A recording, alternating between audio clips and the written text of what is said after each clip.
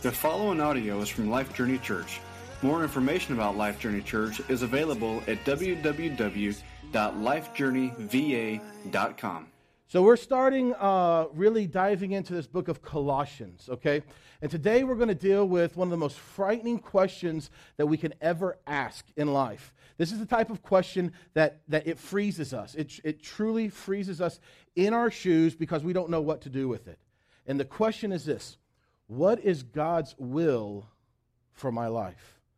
Now, unless this is the first morning that you've ever heard the word God, probably you, like me, have wrestled with this question of what is God's will for my life.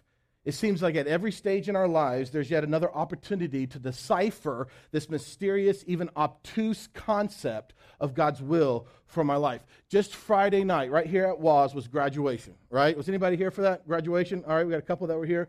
Okay, just Friday night was graduation. Do you remember the countless decisions that you had to make during that season of your life? Okay, am I going to go to college or not? If I am going to go to college, what colleges am I going to go to? Am I going to go to the military or not? If I am going to go to the military, what branch of service? Am I going to get a job first and then pay my way through college? Or I'm just going to take out a bunch of loans and hope that when I'm done with college that I got a good enough job that I can pay back all these loans, et cetera, on and on. I mean, these questions, remember that season in life? These questions are difficult on their own, but then you throw in this question, this concept of what is God's will for my life. This thinking that of all the options out there, there is one that is the correct one, and if we don't choose that one, then the rest of my life, I'm out of God's will. And is there even a way back into His will? I mean, does God give will mulligans? Oh, He does? Good. How many? How many will mulligans does He have? I mean, we're just simply talking about the numerous but relatively few decisions when it comes to graduating high school. All right, what about once you get to college? What are you going to study? What is God's will for me to study? Or what career to pursue? Who to marry? How many kids am I going to have? Am I going to buy a house or am I going to rent a house? Am I going to borrow money or am I going to save up and pay with cash? What about beef or chicken? What about flip-flops or tennis shoes, satellite or cable? And the biggest question of God's will ever in our lives, Republican or Democrat? Right? I mean, I know that got weird there towards the end.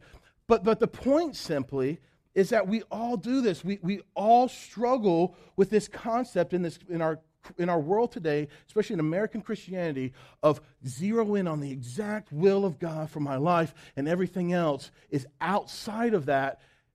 And then we just get frozen. We just get frozen. Red pill, blue pill, come on, Nemo. Not Nemo. What's his name? What is it? Neo. Yeah, red pill, blue pill. I don't know. We just get frozen.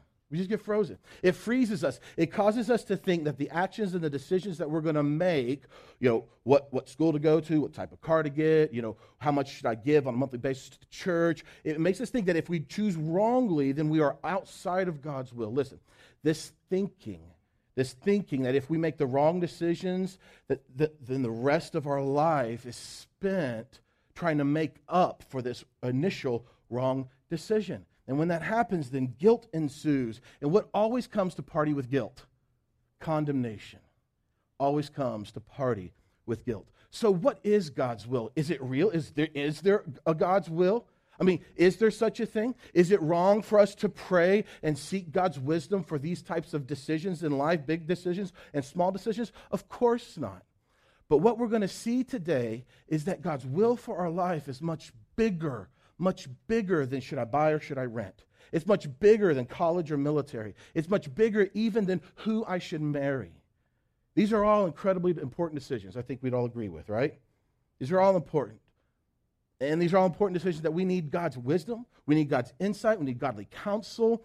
But when it comes to this question of what is God's will, man, this is huge. This is something much bigger. And so the question I have for you is, do you want to go with me into Colossians chapter 1 and figure out what God's will truly is? I hope so, because that's what we're going to talk about for like the next 30 minutes. Okay. So hopefully you say yes, okay? Hopefully you say yes, but hopefully you don't say yes in search of God's will of who to root for, the Heat or the Spurs, okay? Hopefully that's not your desire. My desire this morning, if we could achieve one thing, my hope is that we will all experience the freedom that is found in Christ when it comes to God's will. Current teaching of God's will has done anything but create freedom. In fact, it's created bondage and slavery. Galatians chapter 5, verse 1 says that Christ has set us free for freedom's sake. We're set free to be free. What that tells me is that God does not want us squirming around in this world, worry sick about the decisions that we're going to make and afraid that if we're going to make the wrong decision, then we're outside of his will for the rest of our life, and it's just up to us to try to get back into his will. So let's quickly look at what God teaches us through Paul about his will. And I think this is going to be revolutionary. I really do.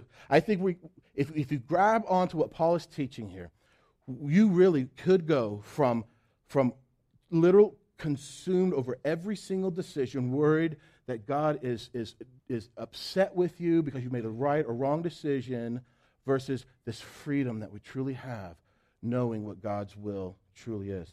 So we've started this short letter that Paul writes to these people in Colossae. All right, the town is in what we would call present-day Turkey. The best we can determine, Paul never ever met the people that he's writing to. But Paul is in prison in Rome, and it seems as though he has called several of his friends, people that he has mentored. It seems as though he has called them to his side to get a report of what God's been doing in and around all the churches that he has been a part of planting. So Paul's sitting in prison. He's only a year or less, maybe more, from his own death. He spent 30 years, so this is towards the end of Paul's life, he spent 30 years being pulverized for telling people about Jesus. He's been shipwrecked, he's been beaten, he's been stoned. That means these big rocks thrown on him, not, like the 70s. He's been rejected, he's even been bitten by poisonous snakes, all because he won't shut up about Jesus. So he's in prison. He's called these friends to him. You can read all their names in chapter 4 of Colossians. And he's hearing the reports, and he's sending out letters to all of these churches. So this letter that we call Colossians is one of those letters. A guy named Epaphras, who Paul apparently has mentored, he's come to Paul. He's encouraging Paul as Paul is in prison, and he's sending this letter back to the church in Colossae to encourage them. And right here at the beginning of this letter, Paul spells out God's will, God's desire for what the believers in Colossae are to be about. And we're going to pick up in verse 3. This is Paul and Timothy, if you go back to verse 1, we always thank God, the Father of our Lord Jesus Christ, when we pray for you. Now look at this. Why in the world are Paul and Timothy always thanking God when they pray? They don't even know these guys. What are they thanking God for every time they pray for him? Well, look at verse 4. We thank God since we heard of your faith in Christ Jesus and of the love that you have for the saints because of the hope laid up for you in heaven. So Paul and Timothy are jacked up with joy and thankful hearts, all because of the fact that these true pagan Gentiles are now believing in Jesus. This faith in Jesus is producing a love towards other believers. Now this is true life transformation. All right, this area of Colossae, these guys didn't grow up with a Judeo-Christian set of values. Okay, these are true pagans. They didn't have love towards anybody or anything. They were reckless and ruthless, but their faith in Jesus had changed them.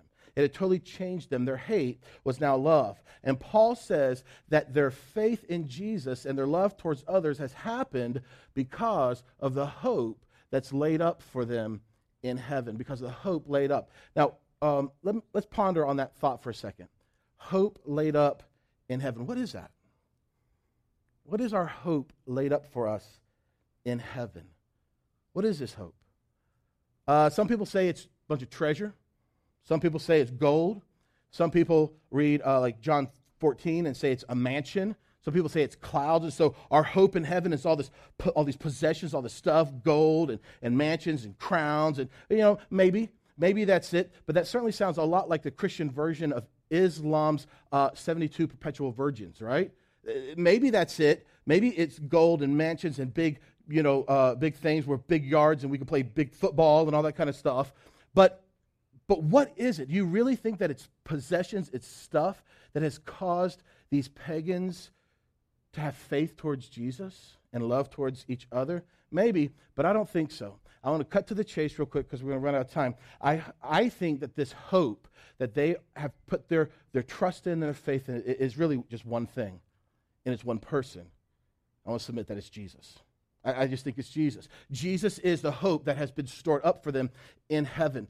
Jesus says, whoever believes in Jesus will not what? Perish, John 3:16, but have everlasting life. So I think that this hope stored up for them is Jesus and everything that goes along with Jesus, namely life. And later in this chapter, Paul puts it really, really clear that Jesus in them is their hope of glory. So the hope that's stored up for them, it's Jesus. It's not stuff. How can stuff compare to Jesus? Right? I mean, we have stuff here and we're not happy.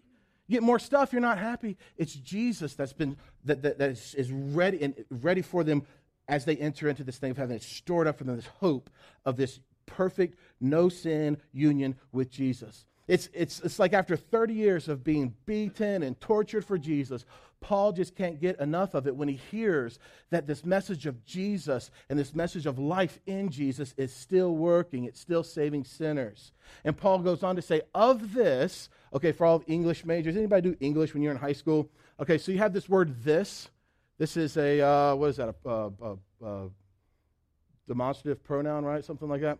But it refers to something. What do you think this refers to? What's the antecedent of the pronoun? For those who know what that means, which I don't really know what that means. Of this hope. Of this hope. And who's the hope? Come on. Jesus. Of this hope you have heard before in the word of truth, the gospel. This gospel which came to you as indeed it came to the whole world and is bearing fruit and is increasing. It also does among you since the day you first heard it being the gospel. And you understood the grace of God in truth, just as you learned it from Epaphras, our fellow servant. He, Epaphras, is a faithful servant of Christ on your behalf and has made known to us your love in the Spirit. Again, we presume that Paul has never ever met these guys. Paul wasn't the one who told them about Jesus to start with. It was Epaphras. As best as we know, Paul doesn't even know these guys he's writing to. But he's writing to them like a proud parent who is rejoicing in the reality of what's happened. So what's happened? We just read a bunch of verses, but what's happened? What really is it that has gotten Paul so excited, so thankful to the point that every time he prays for them, he can't help but have a praise and worship time with Chris Tomlin playing or something, thanking and praising God for what has happened in Colossae. What is it that's happened? Well, in a nutshell, what's happened is that the gospel is working. In verse 5, Paul says, of this hope, this reality of Jesus, you've heard before in the word, the true word, which is the gospel. They've heard the gospel, and verse 6 says they've understood it, which means they're believing the gospel. And the gospel is a big word. So let's just take a quick time out. What does gospel even mean? What does the word gospel mean? Is it a type of music, right? Got gospel music, for then you got Southern gospel music, it's another type of music. Maybe it's a TV station, right? You got the gospel channel, you got the gospel network. Maybe it's a coalition. A bunch of smart people get together and write stuff about stuff. So it's gospel coalition. It's the name of a church, you got Gospel Baptist Church, What is gospel? Have you really stopped to think about that? What really is the gospel? Well, instead of me taking a couple of minutes to tell you what the gospel is, I think it makes sense for us just to read what Jesus says the gospel is. Don't you think that's a good idea? I mean, if you could hear me and my words talk about the gospel versus Jesus and his words talk about the gospel, I think it's a good idea to go with Jesus, right? I mean, I think, I like doing what I do, but let's just go with Jesus, okay? So if you want to turn over in your Bibles, we're going to put it on the screen, but turn over to Matthew chapter 12 and check this out. So here's the question. What is the gospel? It just simply means good news. It's just a word that means good news. And so we're going to hear Jesus talk about this good news, Matthew chapter 12. At that time, Jesus went through the grain fields on the Sabbath. You got to remember that, on the Sabbath. His disciples were hungry, and they began to pluck heads of grain to eat. But when the Pharisees saw that, they said to Jesus, "Look, your disciples are doing what is not lawful to do on the Sabbath." Now, for those of us who are like, big deal, like what's the problem here? They're just like plucking grain and eating it. Well, it was against the rules and the tradition of Judaism. On the Sabbath, which is like sundown on Friday to sundown on Saturday, there was to be no working at all of any type. Even plucking grain to eat was just simply illegal. Okay? I know it's hard for us to understand, but that's the way it was. It was illegal for them. And the disciples of Jesus are doing what is illegal. Okay? Verse 3. He, Jesus, says to them, the Pharisees, "Have you not read what David did when he was hungry and those who were with him?" Have you not read this? Like, do you not read the scroll that you guys supposedly read? Verse 4, how he, David, entered the house of God and he ate the bread of presence. Now watch this. Which it was not lawful for David to eat, nor those who were eating with him. But it was only lawful for the priests to eat. Now, what's happening here? So David, King David, he broke the law, but he was not condemned. Why? Why was he not condemned? Well, the bread is bread of presence. The bread itself was a picture, a symbol of the very presence of God. David took the bread, even though it wasn't for him, and he put it in him, and he was nourished by it. And in John 6, Jesus identifies himself as the fulfillment of that picture, the fulfillment of that bread from David's day, when Jesus says, "I am the bread of life." I am the bread of life. So you got to see this picture. Jesus is saying that David wasn't condemned because the bread that was a picture of Jesus' presence had come into David. You see that? The very presence of God, a picture of it, had now come into David. And so he wasn't guilty because the very presence of God was in him, a picture of it. Now Jesus continues, verse 5. Or have you not read in the law? It's like, okay, you guys who go by the law, have you not read the same law? How on the Sabbath, this Friday sundown to Saturday sundown, how on the Sabbath the priests in the temple profane. Let that word sink in for a second. The priests on the Sabbath profane the Sabbath, yet are, and say that word. Say it real loud. Guiltless. You say, have you not read in the law where the priests, even though they profane it, how do they profane it? How do they profane the Sabbath? They profane it by working on the Sabbath. There's no time off. There's no chairs in the temple. There's no time off. It is all the time they are making sacrifices for the sin of the people. They are working themselves literally to the bone, performing these sacrifices after sacrifices after sacrifices for the sin of the people. Every single Saturday, the priests are profaning. They're profaning the Sabbath laws, yet they are guiltless. Now, why? Let's use our brains. Why are they guiltless? Why are they guiltless? It's because they were in the temple. They were in the temple. Why was David guiltless? Because the bread, a picture of God's presence, was in him. And the priests are guiltless because they are in the temple. Now look at what Jesus says in verse 6.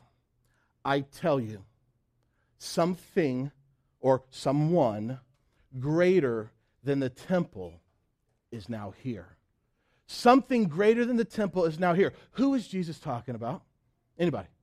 Who's he talking about? Himself. You see that? He's talking about himself. The Jewish temple and the tabernacle that was there before the temple were shadows. They were pictures of the real thing, which is Jesus Christ himself. If the priests, though they profane the Sabbath, are guiltless because they are in the temple, and Jesus is on the scene now greater than the temple, what does it mean for those who are now in Christ?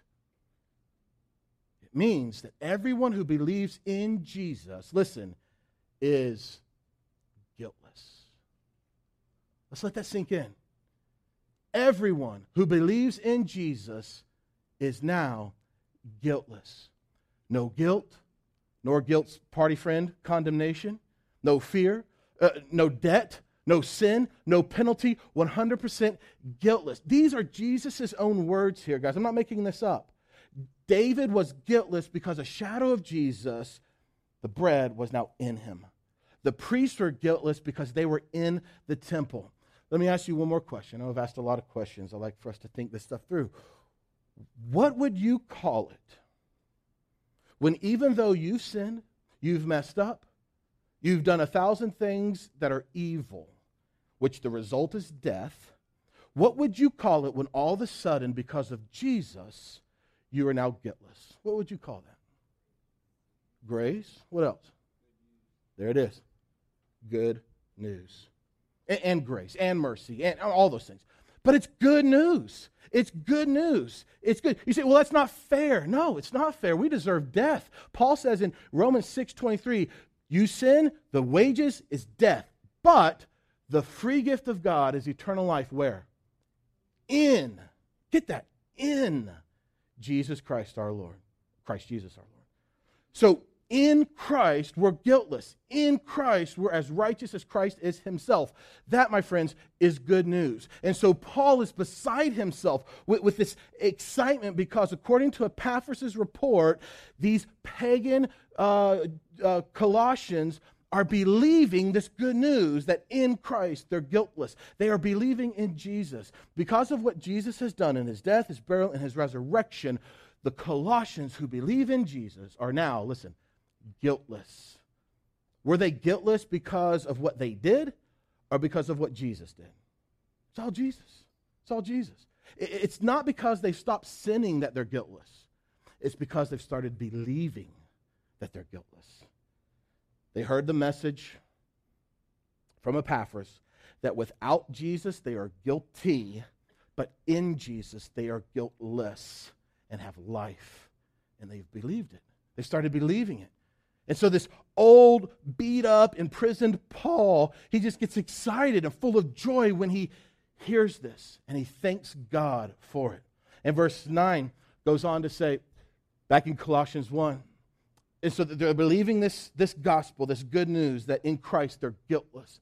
And so from the day that we heard, Paul and Timothy, from the day that we heard this, we have not ceased to pray for you, asking that you may be filled with the knowledge of his will in all spiritual wisdom and understanding. Okay, so here it is. Paul is praying that they are filled with the knowledge of God's will. The knowledge of God's will. Here it is, God's will.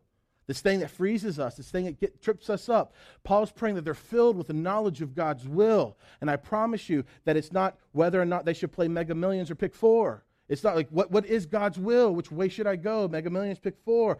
It's not that, I promise. It's much bigger. And so he says, we're praying, we haven't stopped praying, asking that you would be filled with the knowledge of his will and all spiritual wisdom and understanding, so as to walk in a manner worthy of the Lord, fully pleasing to him. So God's will is for us to walk in a manner worthy, fully pleasing to him. Now, we've got to stop here and do another timeout. Did we ever time back in from the other one? Let's time out again. We've got to stop here and make sure we're on the same page. I hope you're hearing what I'm saying right here. We are so filled with works-based religion that we read this one passage, this one phrase out of context, and it totally destroys everything that Paul has been saying and continues to say about the good news of Jesus. We saw Jesus say in Matthew 12 that anyone who is in him, anyone who believes in him is what? Guiltless, blameless, righteous. Anyone who is in him. Paul is ecstatic to see that these Colossian pagans are now believing in the good news of Jesus and likewise also are guiltless because they're in Christ. And so here in this passage, at first glance, through the lens of our works-based religion glasses, it seems Paul is saying that God's will for them is for their behavior in this world to be at a certain level, and that behavior then pleases God, who's not already pleased with them. We have to get this settled, church. We have to get this settled. What is it that pleases God? Is it my behavior or is it my faith? What is it? And if you're confused about it, just go to Hebrews chapter 11, verse 6, which says, without good behavior, you are not pleasing to God. Is that what it says? I see heads shaking, and they should shake. No, it says, without faith, it's impossible to please him. It's faith that pleases him, our faith in his son Jesus, and by that we are now blameless. Listen, if you believe that you are in Jesus, if you believe in Jesus, you are now in Christ. Because of that, you are guiltless. You are holy, you are sanctified, you are spotless, even though we still sin daily. We are guiltless. Why? Because we are in Christ. The priest profaned the Sabbath every day, every Sabbath, but they were guiltless. Though we sin, we are guiltless because we are in Christ. So here's a question. How do you improve guiltlessness? How do you improve that? I mean, how do you improve Christ? Can your good deeds improve Christ? Can your actions make you more guiltless and more holy and more sanctified and more spotless than you already are in Christ? No, it can't. Listen, the enemy's biggest attack is to trick you to believe that you are not what you already are in Christ. In the coming weeks, we're going to see that this is the exact thing that's happening to these people in Colossae. They are struggling to see who they really are in Jesus. They're struggling to see what we just sang about, that Jesus is enough. And in our society in America, where moralism is king, we struggle to see the fullness of Jesus being enough.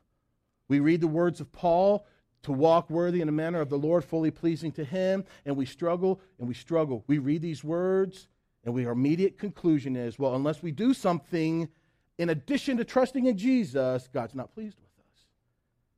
Listen, if that's the case, then what sort of a Savior is Jesus? Either Jesus is all or he's nothing at all, right? He's either all or he's nothing at all. So we can't get tripped up into this thinking that our approval by God is based upon our behavior, that our pleasure by God is based upon anything other than Jesus. And Paul makes this really, really, really, really clear. And Paul's going to list 4 things that are this will of God. He lists 4 things that are the will of God. He lists 4 things that are pleasing to God. Now let's look at these 4 things real quickly. And so I just want to read, starting in verse 9, just keep us in context. And so from the day we first heard, we've not ceased praying for you, asking that you be filled with the knowledge of his will, and all spiritual wisdom and understanding. His will, to walk in a manner worthy of the Lord, fully pleasing to him. And here is what walking in the Lord, fully pleasing to him, looks like. 4 things. You ready for these? Number 1, bearing fruit in every good work. Bearing fruit in every good work. So if you're like, what's the will of God for the Colossians and probably for you? To bear fruit in every good work. Think with me. How much straining and effort does an apple tree go through in order to produce apples? You guys love Childs? I love Childs. Walk through there, pick apples, peaches, all that stuff, right? Strawberries. Have you ever been walking through Childs and you've seen an apple tree like wiping the sweat from its brow because it just went through harvest? No, it doesn't work that way. So how does it work? How does a tree bear fruit? It just has to be what? Alive. Alive. A tree that's alive bears fruit. Listen, in Christ in you, he is your what? Life. He is your life. He has replaced your death sentence with his very life. And Paul is praying that God's will for these believers will be realized. And the first thing on this list of God's will for their life is that Christ's life in them would be manifest through him. Paul knows the pleasure of the Father. He knows the pleasure that the Father gets when he sees the life of his Son on display through the people that he's purchased on his own. But this doesn't come through labor. It's a result. Bearing fruit is a byproduct of life. Paul is saying that Christ's life in them, on display through them, is what God loves to see. It's what God loves to see. But it doesn't come by effort. It comes by life, Christ in us. So the first thing of God's will is for Christ in you to be on display through you. Number 2, he lists them out. He makes it really easy. Increasing. God's will is for you now to be increasing in the knowledge of God. Now, this is a never-ending joyous journey.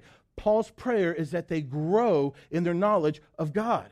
And what is the first thing and really the biggest thing to know about God? The depths of who he is, the depths of his love, the depths of his mercy and of his grace that he bestows upon everyone who would ever believe in Jesus. Paul's saying that the will of God is that you are increasing with the knowledge, the reality of God himself. Paul knows that the more that believers are filled with the knowledge of God, the more they'll be transformed into the very image of Christ. So God's desire, God's will for these Colossians is that they're filled with the reality of God, that they understand how much God has done. How does that play into our normal Christian thinking of God's will? It doesn't really play into it at all.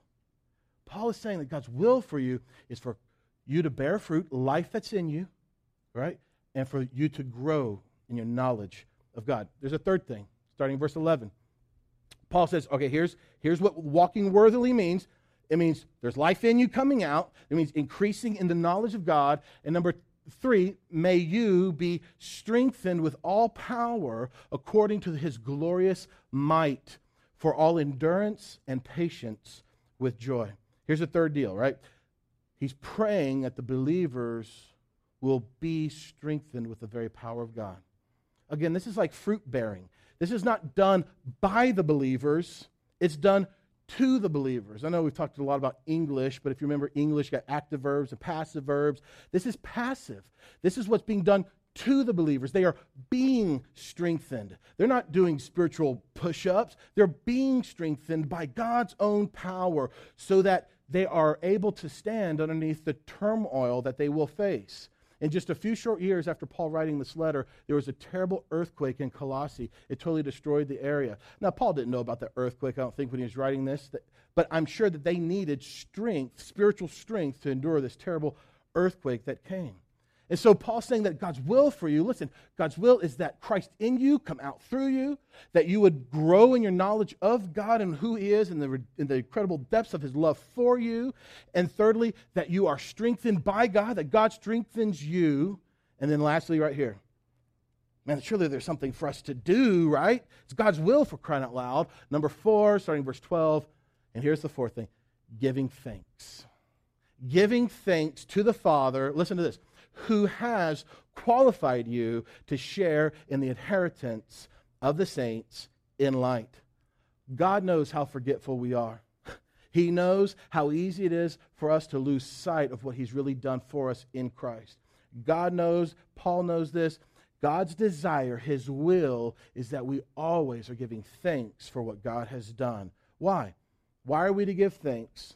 Because, look, it's God who has qualified us. It's God who has qualified every believer to share in the inheritance of the saints, the inheritance of the other holy ones in the light. This inheritance, who is it? What is it? Jesus.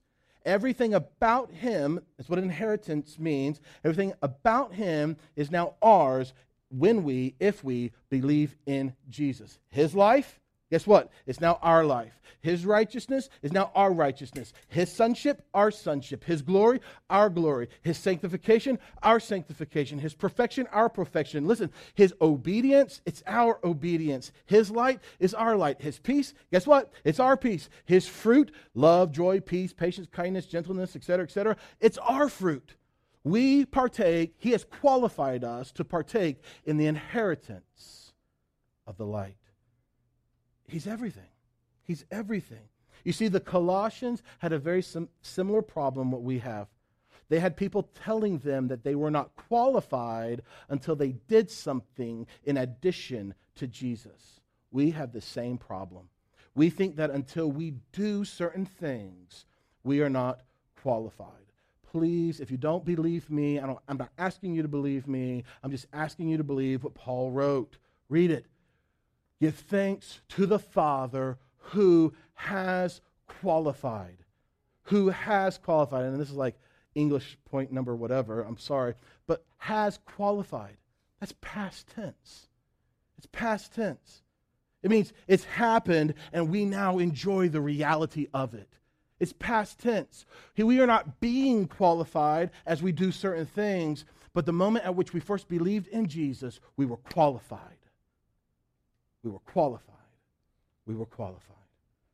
You say, but it's okay. Okay. But sure, there's something for me to do. Certainly there's something for me to do to really be a part of this. Certainly there's something for me to do to fulfill the will of God in my life. Or what am I supposed to do? Well, I just look at this and I just see Paul say, give thanks. Right? Just give thanks. Giving thanks. He's the one who has made it all happen. He's the one who's qualified you. What role do you play in that? You sit there in your chair and you say, thank you.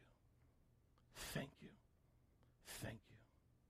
Because he has qualified you. That's it. So God's will for the believers in Colossians, and probably for us too, is that Christ is manifest through you, the fruit of him. That your knowledge in God and all he's done for you increases by the revelation that God gives you. That God strengthens you for this difficult times that you might face with his eternal might, and to thank him for qualifying you. To thank him for qualifying you. But Walt, wait. What about what college to go to? What about what job to take? What about who to marry? What about, should I file my taxes or not? Like, those are certainly important decisions, don't get me wrong. You should pray through those. You should seek godly counsel. But when it comes to God's will for your life, here, remember this, our journey marker. God's will for you, it's really more about him than you. Let that sink in for a second. His will for your life is really more about him than it is about you. His will is that his fruit, which is Jesus, is on display through you. You see that? It's more about him than it's about you. His will is that his knowledge is being given to you. It's more about him than about you. His will is that his strength be given to you. And that's more about him than about you. His will is that his work of qualifying you is remembered and celebrated by you. See, that's more about him than about you. Wherever you work, whatever job you take, you can do this because it's him who's doing it through you. Whoever you marry, this can happen. Wherever you live, man, should we live here? Should we live here? What's God's will? Wherever you live, this can happen. At the end of the day, God's will for you is to watch Christ shine through you.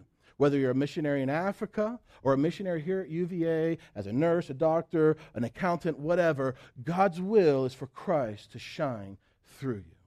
Our band's going to come up and we're going to join in with some time of praise and worship, celebrating what God has done for us. This first song we're going to sing is that you came to my rescue.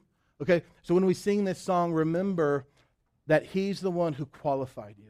And so this song is chosen to reflect what this thanksgiving that we can give right now for what he's done to qualify us. And then the last song that we're going to sing is simply, your grace is enough. Your grace is enough. The Colossian problem, our problem, is that we just think that it's not enough. We think that there's more that we have to do. Listen, that is a trap. That is a trap. That's a trap. A never-ending cycle of traps. Jesus is enough. As we unroll this letter of Paul, we're going to be shocked to see how much this thing is really not about us and not about what we bring to the table, but it's all about Jesus and what he has done. Listen, to rescue us, to redeem us, to transfer us, to forgive us, to qualify us, to sustain us, to reconcile us, to sanctify us, and to mature us. And all that is just in chapter 1 of Colossians 1. Here's the type of church I want us to be. I want us to be a church, as we're still just getting started, I want us to be a church that is ever ecstatic about people believing this good news, that in Christ we're blameless. In Christ we're righteous. In Christ we're holy. In Christ we're alive.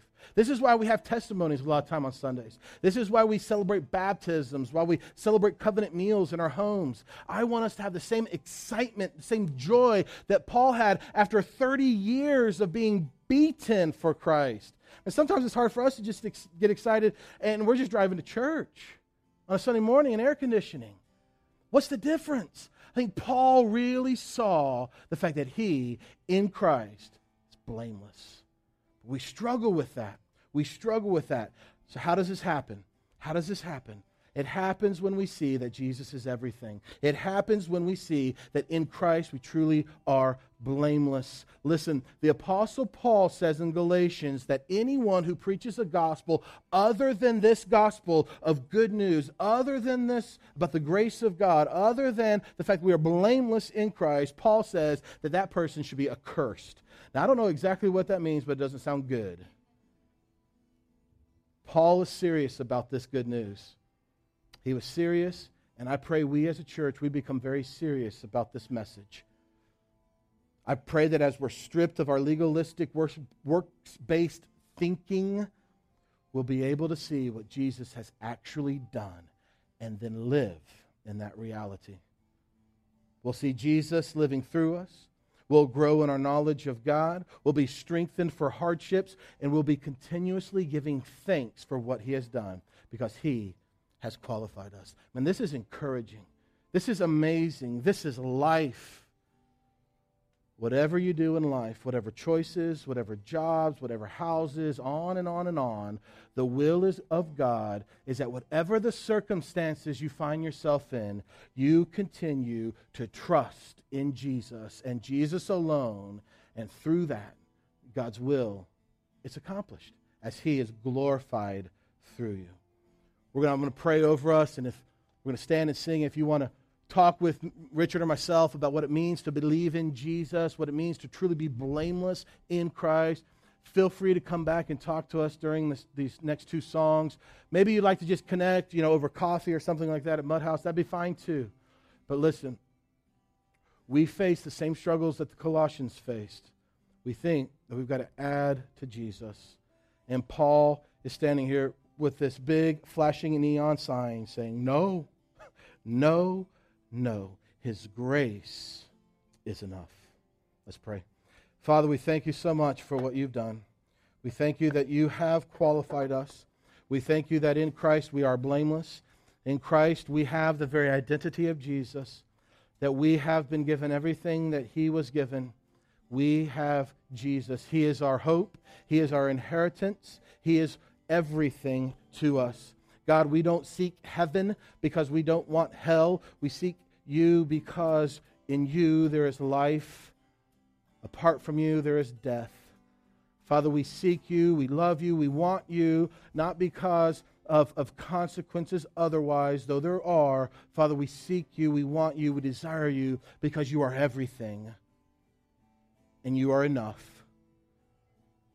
So, Father, I just pray over your people that we would become a church that truly gets it, that truly sees that Jesus and what Jesus alone has done has qualified us, that we don't need others to come in and tell us, or even our conscience to tell us that we need to do things in order to be qualified, but you have qualified us.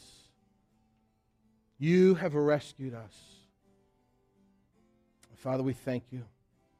We sit here and we say thank you, and we pray that your fruit in us will be on display through us. We pray that we would grow in this knowledge of you. We pray that we would be strengthened with your strength. And Father, we just thank you for what you've done. Our joy is to just thank you. In Jesus' name we pray. Amen. Thank you for listening to this message from Life Journey Church.